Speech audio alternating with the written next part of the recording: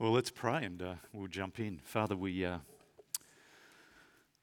just so thankful that you have spoken such a word to us and given us such a covenant. And we pray this morning, please, that you might help us appreciate anew these things. For those who are new amongst us or newish, that please, some of these things might come home in deep and true ways. Please help us understand the grace, the gift that you have poured out so lavishly on us, that we might live always before you, faithful. In Jesus' name we ask. Amen. Well, we're starting a new series. We're back into the book of Hebrews. If you remember, in fact, I'd be interested to ask what you remember of the book of Hebrews if you've been around. It's a book that is really an ancient sermon. Chapter 13 tells you it's a word of exhortation that's been written down. And so what we're reading here, just for your own interest actually, is this is what an ancient sermon, if you went to church back in the first century, this is what you would have got. Do you know how long it takes to read Hebrews, the whole book of Hebrews?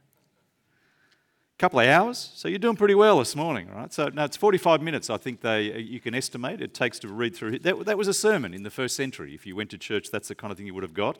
No internet stories, as far as I can tell. No inspirational stories, particularly, except the great crowd of witnesses who are an inspiration, of course, to us in the person of Jesus. But it's written for a very particular purpose. It tells us what its purpose is. It's written to encourage believers to continue faithful in the things of Christ. It's written most likely to Rome in that first century context. And if you know your history, then you'll know that in the Roman context there was some riots, and one of the emperors kicked out the Christians from Rome. There was quite a bit of hostility, and hostility was emerging again in the first century against the Christian faith, and the Roman Christians were particularly concerned. And there was lots of angst, such that they were tempted to give up Christianity and go back to Judaism. They were most likely Jewish converts. They wanted to go back to Judaism. It's a wonderful book because it does a whole bunch of things for us. It's about stirring us to stay with Christ in the context of difficulties. And it gives us the reasons why. Why ought you stay with Christ? Because everything hangs on him. Life and death hangs on him. There's no life outside. It's a wonderful reflection on the person of Jesus, who he is and what he has done. It does take thought. Actually, if you've got your Bibles, open them up. Chapter 8, let's have a quick look there. That's where we're starting. Look at the very first verse. Grab your Bible. Now, the main point of what we are saying is this. What does that tell you about this, the nature of this document? Just interesting to reflect. The main point of what we're saying is this. What kind of sermon is this?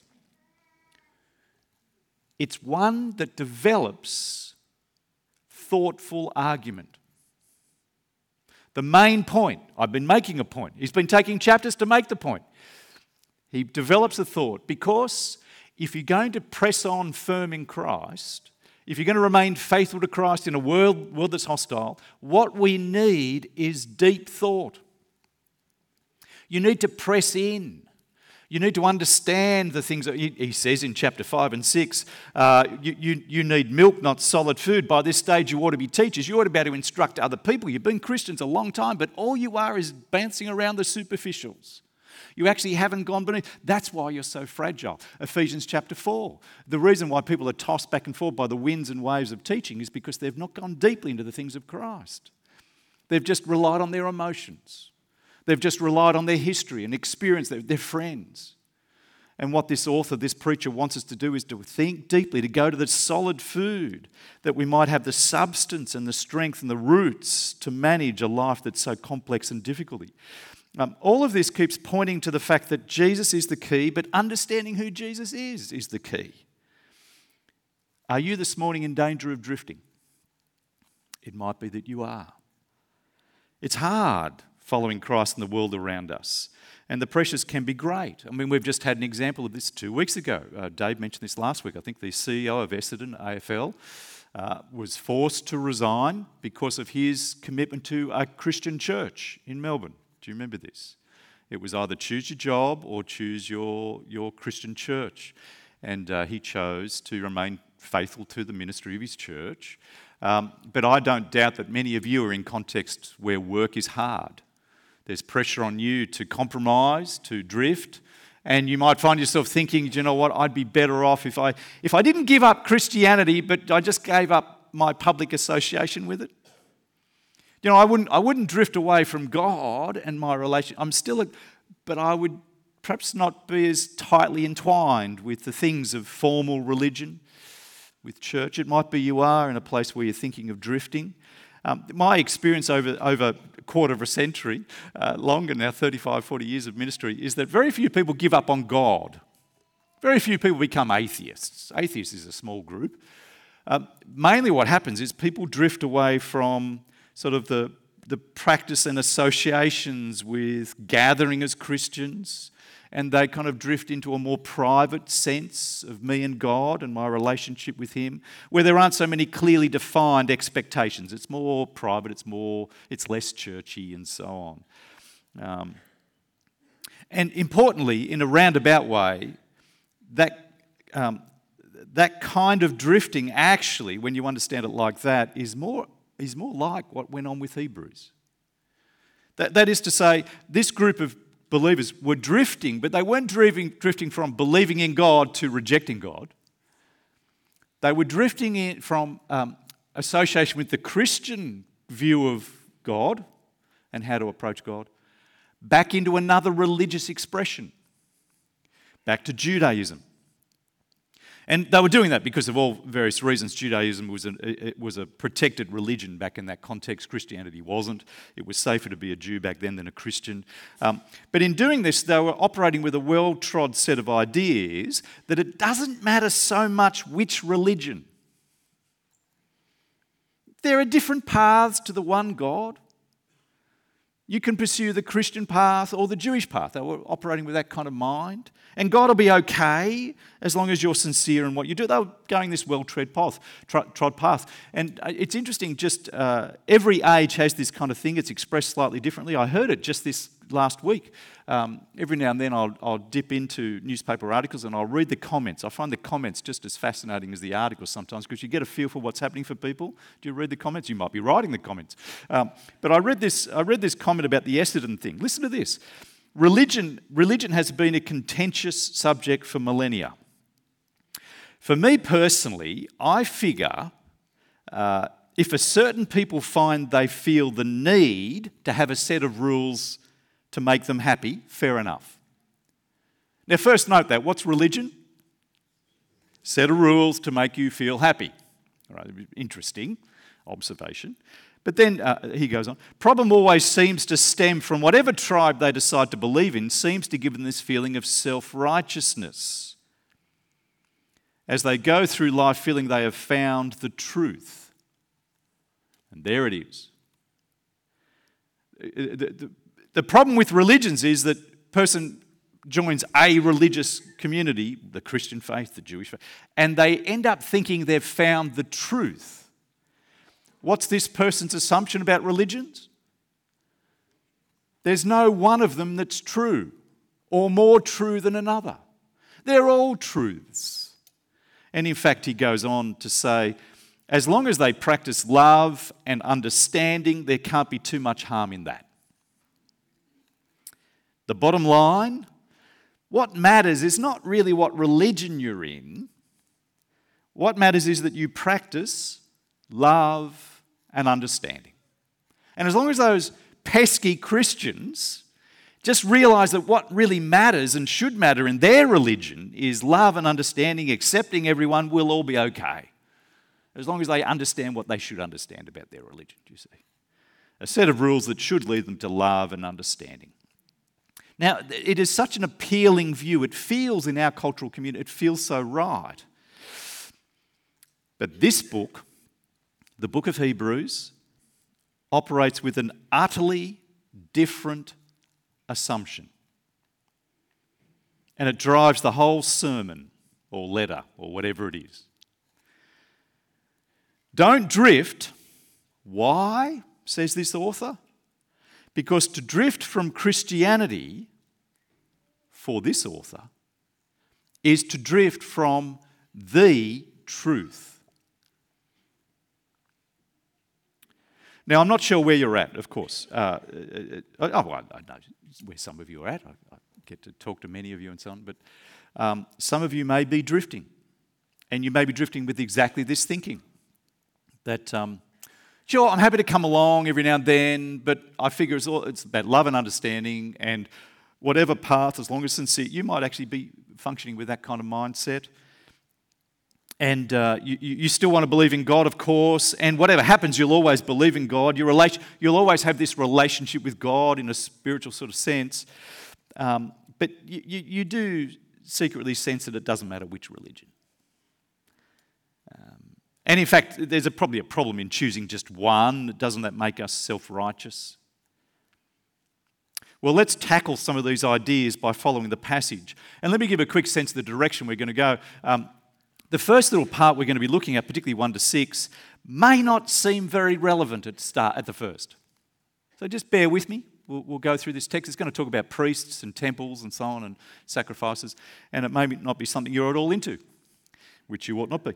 But as we go along, it'll become more relevant, more obviously relevant, and certainly the last section, when we come to covenant, the second half of the chapter will become very, very relevant and show the relevance of the whole thing.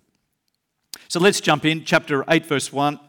He starts with, now, the main point of what we are saying is this: we do have such a high priest who sat down at the right hand of the throne of the majesty in heaven. The main point of what we're saying, so he's summing up. So we've jumped in halfway through the book. Last year we went through the first 7 chapters. We've jumped in halfway through. He's been developing a point up to this point, and the point that he's been developing is about priests and high priests and the need for them.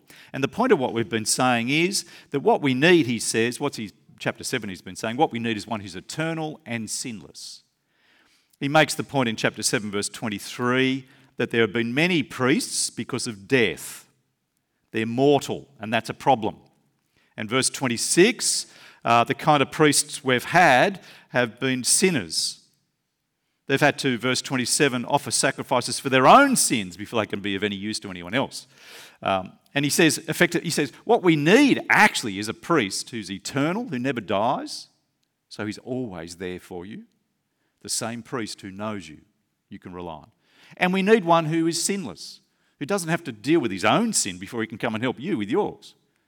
We need one who is immortal, eternal, and one who is blameless, pure, and holy. And chapter 8, verse 1, the main point of what we're saying is this: we have such a high priest. We have one who, in fact, who has sat down at the right hand of the throne in majesty, who has done such a perfect job of being a priest, which is the role of mediating between us and God and bringing God to us and us to God. He's done such a perfect job of that, he's able now to sit down. He's finished his work because of his own sacrifice, which we'll look more at next week. And more, this priest that we have this priest, verse 2, he serves at the sanctuary, the true tabernacle set up by the Lord, not merely by human beings. Tabernacle is just another word for temple. It was the movable temple called a tabernacle. When it got fixed, it's called a temple. The tent one, the brick one, if you like, the stone one. We have one who's wholly blameless and eternal, who serves at not the man-made tabernacle, temple, but the eternal, heavenly one who is sat down. Now, this is that lack of relevance thing. Not many of us are tempted to go back to priesthood. Some might be. There are various religions at the present time who do pay a lot of attention to human priests, to men who are priests. The more traditional religious context of Roman Catholicism, Orthodoxy, the kind of Eastern religions often have priests. And this is a little bit of a warning to not go back to those. I'm not a priest. I'm not much of anything. I'm just a bloke who gets up and says things. Right? So we don't need priests because we've got the great priest, Jesus. Don't go back to that. But he's making the point, don't go back to Judaism and its priests when you've got Jesus, the perfect who has come. Now, it may not seem particularly relevant for all of us, but it has its power. Let me apply some of this to us. We do need a priestly role. We need someone to be a mediator between the holy God and sinful humanity. There is no one like Jesus to fulfill that role. But I want to offer some other implications and applications. What the author is doing here is playing out the comparisons of two religions, Christianity and Judaism. And a key to his thought is they're not the same. It does matter which you choose, which cuts against every instinct of our popular mind, but it's core to Christian thinking. Jesus himself says, I am the way, the truth, and the life. No one comes to the Father except through me. He has an extraordinarily exclusive claim about himself, but that's not popular to our current thinking. But the author's carrying the same. He's saying the two religions are not the same. One is better than the other because the priesthood of Jesus is far superior to the priesthood of the other. When Jesus came, he came not just as another man, he came as God in the flesh to be our go-between and stand between us. Nothing else compares because of the eternal priesthood of the high priestliness of Jesus. The resurrection establishes him with that. But he's saying more than this. He's actually telling us something about the relationship between Christianity and Judaism. And it's not the relationship of good, better. He's not saying Christianity's better, don't go back to the less good. He's saying something far more profound than that. He is saying it's not the difference between better, good. It's the difference between obsolete and now the only one left. Because of what emerges through this, and here's where the relevance starts to ratchet up for us, what emerges through this is the scale of God's work in history, the movement of God through history in the distant past for our sake. And this becomes astonishing. And to dig here, I want you to notice some words. Look at verse 2, the word true. Do you see how he talks about the true tabernacle? But he'll come and he'll begin talking in chapter 8, verse 5. Do you see how he talks about serving at a sanctuary that is the copy and shadow of what is in heaven? A copy and a shadow. Those words hold within them a rich and profound sense of history and God and his omniscience and omnipotence, his power. Shadow and copy, the true one. Let me give you a bit of background. When you go all the way back into the Old Testament, so back into the second book of the Bible, Exodus, what you find is a group of people who are in slavery. They're saved and rescued out of slavery. Do you remember this? Under Moses. This is a long time before Jesus, centuries before, 1,400 years or so before Jesus. They're brought to a place called Mount Sinai. And in chapter 20 of Exodus, we're told that they're given the Ten Commandments. This is where the Ten Commandments come from, all the way back in Exodus before Jesus. And then they're also in chapter 25 of the same place, you'll find that they're told about a temple that they're to build. And it's to be made, if I can actually find my reference, it's to be made according to the pattern. Isn't it 25 verse, where is it? Verse 9. Thank you. Make the tabernacle and all its furnishings exactly like the pattern I will show you. Well, fair enough. God's going to give me a pattern about how to make the temple and the tabernacle, and so I'll make it according to the way God says.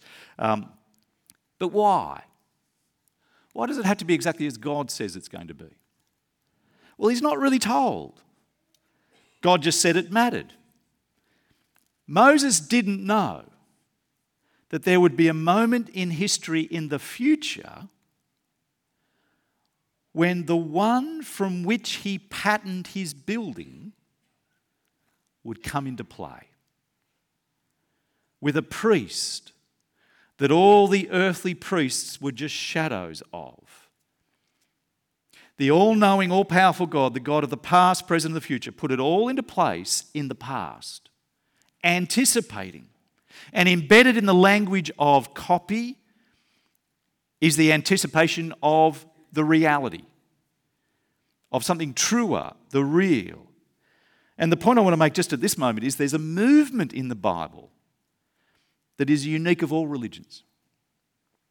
There's a movement in the Bible that's unique of all religions. It's a movement from copy, shadow, the anticipation of something more, the preparation for something more, and its fulfillment. Even in the establishing, come back to, let's see if we can do this flipping. Come back to Hebrews chapter 7. If you've got it open, keep it open there. Hebrews chapter 7, verse 11. Chapter 7, verse 11. If perfection could have been attained through the Levitical priesthood, that was the Old Testament priesthood. If perfection could have been attained through that priesthood, indeed the law given to the people established the priesthood, why was there still the need for another priest to come? And what the author's alluding to, and he explains it here, is that God dropped into the midst of all of that priestly stuff a bloke called Melchizedek. And he did that to say, you know what? The Levitical priesthood's not going to be the answer. We're going to need another one. I've set in place the anticipation of another one. There's another one coming, Melchizedek. And what the writer of Hebrews is saying is, if the Levitical priesthood was good enough, why in the midst of it actually functioning did he say, you know what, there's going to be another one coming? It'd be like going on holidays. And you know, 3 days into your holidays, you're already planning the next one. What does that tell you about your holiday? You're on a herd holiday. That's what it tells you. It's probably an East Coast low has struck and you're already thinking, my only hope to cope is to plan the next one away in some other country where, I don't know. But, you know, if you're planning a new priesthood in the midst of the old one, it's telling you something about the old one, you see. And that's what this author points out to them. Built into the Jewish religious system was the anticipation of it being undone and dismantled so that in the future a better fulfillment in the future would come. And just here, just notice this. It's a huge help in underline, if you're drifting, to know that what we're dealing with here is actually the hand of God. No human could have made that up. This is a book written over, this is not like the Book of Mormon, written by one man in his lifetime. This is a book written over thousands of years by a whole 40 different authors that all dovetail together. And you've got this anticipation back in many authors back of something to come that will be better and bigger. And another author writes about another piece of anticipation, and another one. How did they make all that up? Because it finally dovetails so perfectly in the person of Jesus. It's just another tap to say, we are dealing with something that's inspired of God. It's extraordinary. Now, once the reality came, there was no going back. This is his point. The old becomes obsolete. Let me give you a couple of illustrations here. I know some of you have gone through the adoption process, and praise God for you. We want to keep affirming that as a... and just imagine, as you're preparing to adopt a child from overseas, let's say, you've visited and so on, and it's all been worked out, and you're waiting for the child to arrive, and the adoption agency sends you a picture of the child who's coming, and you stick it on the fridge, and you copy it, and you put it... Because the picture's just this, she's coming. And the picture's a great help because here's what she looks like. So you just... Now, you go to the airport with your picture, and she arrives. What do you do with the picture? I hope you put it in your back pocket. You might not throw it away, but I hope you put it in the back pocket because the reality's here. It would be very weird to have the girl arrive, you in the picture, and go home with the picture and not the girl. The picture's now obsolete. You see, it's done its job. It was there to anticipate and help. You see, what the author of Hebrews is saying is that the Old Testament Jewish religion's not just not as good and Christianity is better and you can choose which one you like. What the author of Hebrews is saying, Judaism was set up to be the photo, the copy, the shadow, to anticipate. So that when the reality comes, it is, verse 13, obsolete. And to go back is to go back to the photo without the child. That's the depth of what he's saying here. Now, as I say, not many of you, perhaps are tempted to go this way, but this writer sees the implications of the old human priesthood in the temple as full of history, as huge. It's not as wonderful and good, but just not good enough, but as as now nothing. As now nothing. I'll give you another illustration. Your child wants a mobile phone. This gives me a chance to preach a little message about mobile phones. Your child wants a mobile phone. And any good parent says to a child who wants a mobile phone, no, that's right. Until they're how old? 21. Good, nice.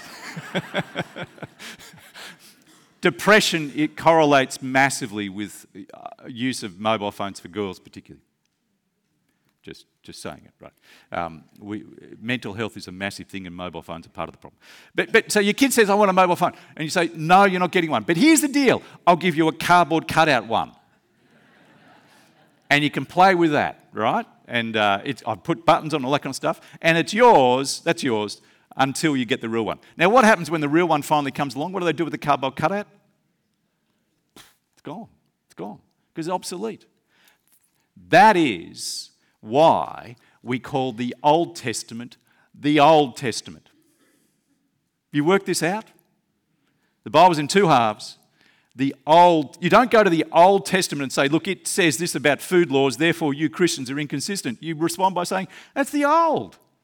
You misunderstand the very fundamental basics of the Bible if you think that we're picking and choosing between old and new and having what we like. No, the old's old. It's obsolete. Now, there's more to be said, but we haven't got time for that this morning. The relevance, all of this tells us that God is a God who is omniscient, who sees the beginning from the end and has planned and gives us deep confidence. Don't go back to priesthood. But it gets more relevant as you come into chapter 8 and you get to the second half, which we're going to go through much more quickly, verse 7. Or verse 6. The ministry of Jesus, the ministry Jesus has received is as superior to the priests of the Old Testament as the covenant of which he is the mediator is superior to the Old Covenant, Old Testament, since the new covenant is established on better promises. Now, he's hitting a new thought here. There's a transition to the word covenant. It's been used before. You see it in chapter 7, but he's only mentioned it briefly, and now he's going to focus on the idea of covenant. And he's saying here's the old covenant. Jesus is part of a new covenant. Now, what does the word covenant mean? It means contract, agreement. Basically, that's what it's about. And the old covenant is part of the old priesthood, the old temple. In fact, if you go back to Exodus, you'll find in chapter 19, 20 and so on, you get the covenant in which the temple and the priest sits, you see. And that covenant, the old covenant, is God preparing. But this preparation of covenant speaks very much more directly into human religious thinking. So here's where it becomes very relevant for us. The covenant, the old covenant. What is the old covenant? What is the old covenant? Well, in Exodus 19, here is one summary of it. There's a few summaries, but let me give you Exodus 19. The summary goes like this. Verse 5, if you obey me fully and keep my covenant, then out of all the nations you'll be my treasured possession. If you obey me fully and keep my covenant, then out of all the nations you'll be mine. You'll be saved. If you obey me fully. If you keep the rules. Now it's becoming immediately relevant, isn't it? The covenant is given, it's a promise, a deal. If you obey me fully, keep the rules, I'll accept you. And they all said, amen, we will. They've accepted the covenant. Now, it's becoming relevant because here it is. Although we don't have a formal covenant expression in our secular world about relationship with God, almost every person I meet operates within an informal covenant that's exactly the same. That quote I read out. How does that person think about religions? Keeping the rules.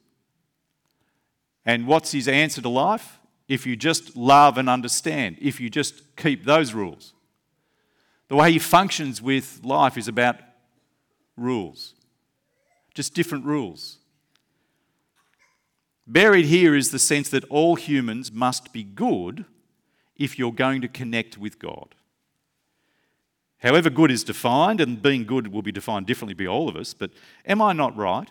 Isn't this how people operate? If there is a God, you do this with me. most of you believe there's a God. If you die, you stand before God, and God says, why should I let you into heaven? Now, don't say anything. But if God says, why should I let you into heaven? What are you going to say in answer to that? Don't say anything. Don't say anything. Don't ruin it for everyone else. What are you going to say to that? Here's how 95% of the population of the planet answers that question. Might be bigger. I've just made that number up. Here's how the vast majority of people answer that question. Why should you let me into heaven?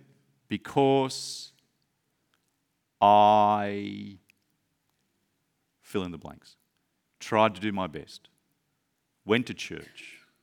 Was loving and understanding. Wanted people to be loving and understanding. Argued with religious fundamentalists about how narrow-minded they were. Because I was a decent parent. You see, the bottom line is most of us operate with a covenant with God, which is, if I do enough, He'll have me. And most of us are convinced we will have done enough. You boil everything down, we have this covenant. Every religion in the world has this covenant except one. Hinduism, Islam, Buddhism, whatever religion you can name. They operate with this fundamental covenant, which is, if you keep the rules, whatever the religion's rules are, you will be okay with God. And that's the covenant God made with the Jewish people. If you keep these rules. And it kind of feels okay. Because basically, doesn't that mean everyone will be okay? Because the assumption goes that, sure, we're not perfect, but we're basically okay. And if you're a Muslim and you basically keep your religious rules, which most people assume is love one another, but they're not. But if you basically do that and you'll be okay. If you're a Buddhist and most people assume Buddhism is about love, but it's not. If you're loving and understanding, you'll be okay too. As long as you're sincere, whatever is right, all of them are about doing. Do this, do this, do this. And irreligious people are the same. If there is a God, He'll be okay with me as long as I do enough, are good enough, and I'm sure I am. But you come back to Hebrews, and the point of what Hebrews is arguing is, at least between two religions, Judaism and Christianity, only Christianity is right and still valid, but more than this, the old covenant does not work. Look at verse 6. He is mediator of a covenant that's superior to the old one, since it's established on better promises. If there'd been nothing wrong with the first covenant, the do covenant, no place would have been sought for another. But God found fault with the people and said, the days are coming when I'll make a new covenant. A covenant not based on do, a whole new way of relating to God. A new covenant. You see, God says, I gave you a covenant, this do covenant, but you kept breaking it. You kept breaking it. All you had to do was love and understand, but you weren't loving, you weren't very understanding. And I dare say the internet comment that says, just thinking of this, it sounds so beautiful to say, all the religions, if they just realise it's about loving, understanding, isn't that a little bit self-righteous? Do you know, I know about all religions, they're really about love and understanding. Well, you don't know them very well, but you think you do. And if it's all, I'm going to tell you what it's all about, loving, isn't that a little bit superior? A little bit patronising? Yeah. It's interesting how it sits in all of us. God says, you know what? None of us can keep that. None of us can keep the rules. We do in theory. We're good at seeing others and their failures. But at whatever point the Bible says, whatever point you judge others, you judge yourself. We want to be loving, but we're not. Sometimes we can steal ourselves for a moment. I've turned 60. I know it's crazy to believe, isn't it? Right? But I've turned 60. And I've seen a lot of life now, and I've seen a lot of ministry. And people look good from a distance. When your eyesight's bad too, I've got to tell you. But when you get up close, every single one of you I know, you are full of sin. And I am too.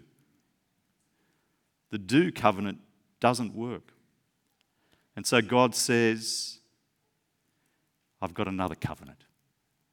A covenant based on better promises. And the promise it's based on is this: I'll do it for you and forgive you. It's beautiful. Look at verse 8. The days are coming when I'll make a new covenant. It won't be like the covenant I made with their ancestors when I took them by the hand to lead them out of Egypt, because they did not remain faithful to my covenant. They turned away as easy as I made it for them. They turned away. This is the covenant I will establish with the people of Israel after that time. I'll put my laws in their minds. I'll write on their hearts. I'll be their God. They'll be my people. I'll go right into the insides of who they are and transform them.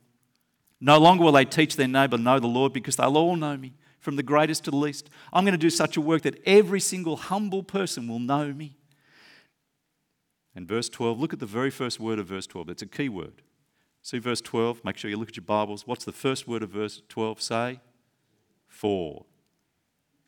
All of this inner work of God is based on, grounded in the fact that He will forgive us.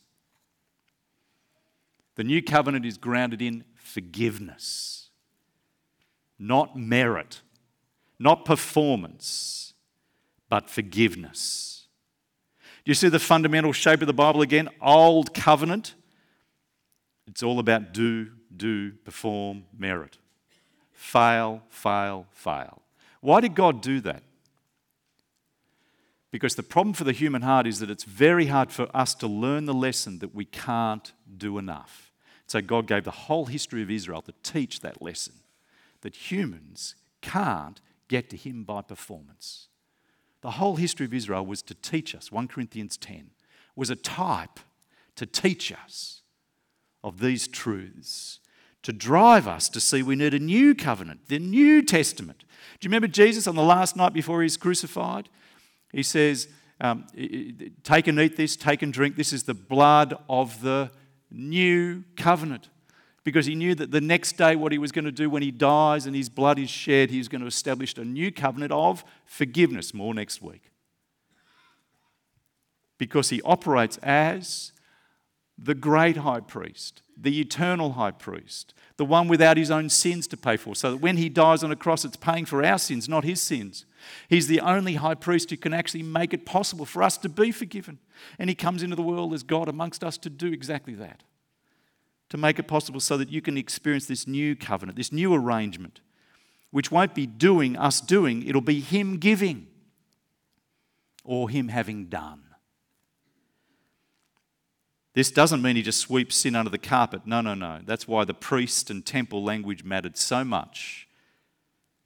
The true priest who goes into the true temple achieves the true reconciliation which no other religious figure could achieve. Brothers and sisters, you might be tempted to drift. It won't be most likely a drift out of Christianity into Judaism. That's not our issue. And it most likely won't be a drift out of Christianity into another religion. Our challenge in drifting, we're probably more tempted to drift into a broader belief that, you know what, I think everyone's going to be okay, whatever religion. So I'm going to keep my faith in God and my admiration for Jesus, but I'm just not going to get narrowed on Jesus as the only way, because there's lots of different ways. It just feels more generous to think like that, less self-righteous. But please hear this morning. Christianity is not saying it's only those who keep the Christian rules who'll be saved. It's not saying that. It's rather saying there's only one way to God for sinners, and that's by forgiveness. God giving us the gift we don't deserve. There's only one way, a new covenant way, which is not found in any other religion. It's only found in Jesus. Jesus, the sinless, eternal one. The need for this forgiveness is necessary because we cannot keep any other covenant. And so if you drift from trusting Jesus and His gift covenant, your only other option is a do covenant. And it will kill you. It will not work. You see why it matters not to drift. We're not just talking about drifting from the institution of Christianity. We're talking about drifting from your trust in the gracious work of a high priestly Saviour, Jesus. That's what we're talking about. We're talking about drifting from Him who died for you to give you a gift that you could not find anywhere else. But let me just say, this gift is not given without any qualifications. It doesn't just get applied to everybody. It's only applied and it only works for those that see their need of a gift covenant, not a do covenant. But whoever you are, if you come looking for a gift from the gracious God in Jesus, you'll find it. Whoever looks to the Son will be saved. Whoever believes in Him will be forgiven. But outside of Him, there's no hope. Persevere. Let's pray. Heavenly Father, we do ask, please, that you might help us continue to put our confidence in the gift of Jesus, that we might see why it matters so much to continue to trust Him. That it's not about rule keeping, it's about relationship with Jesus, the high priest, who was paid a sacrifice in the eternal temple to make it so that we sinners can be forgiven. Please help us get clarity on these things. Help us get sharp on this, that we might be able to weather the storms of temptations to drift. And we thank you for the grace and mercy we find. What a wonderful, wonderful gift. Amen.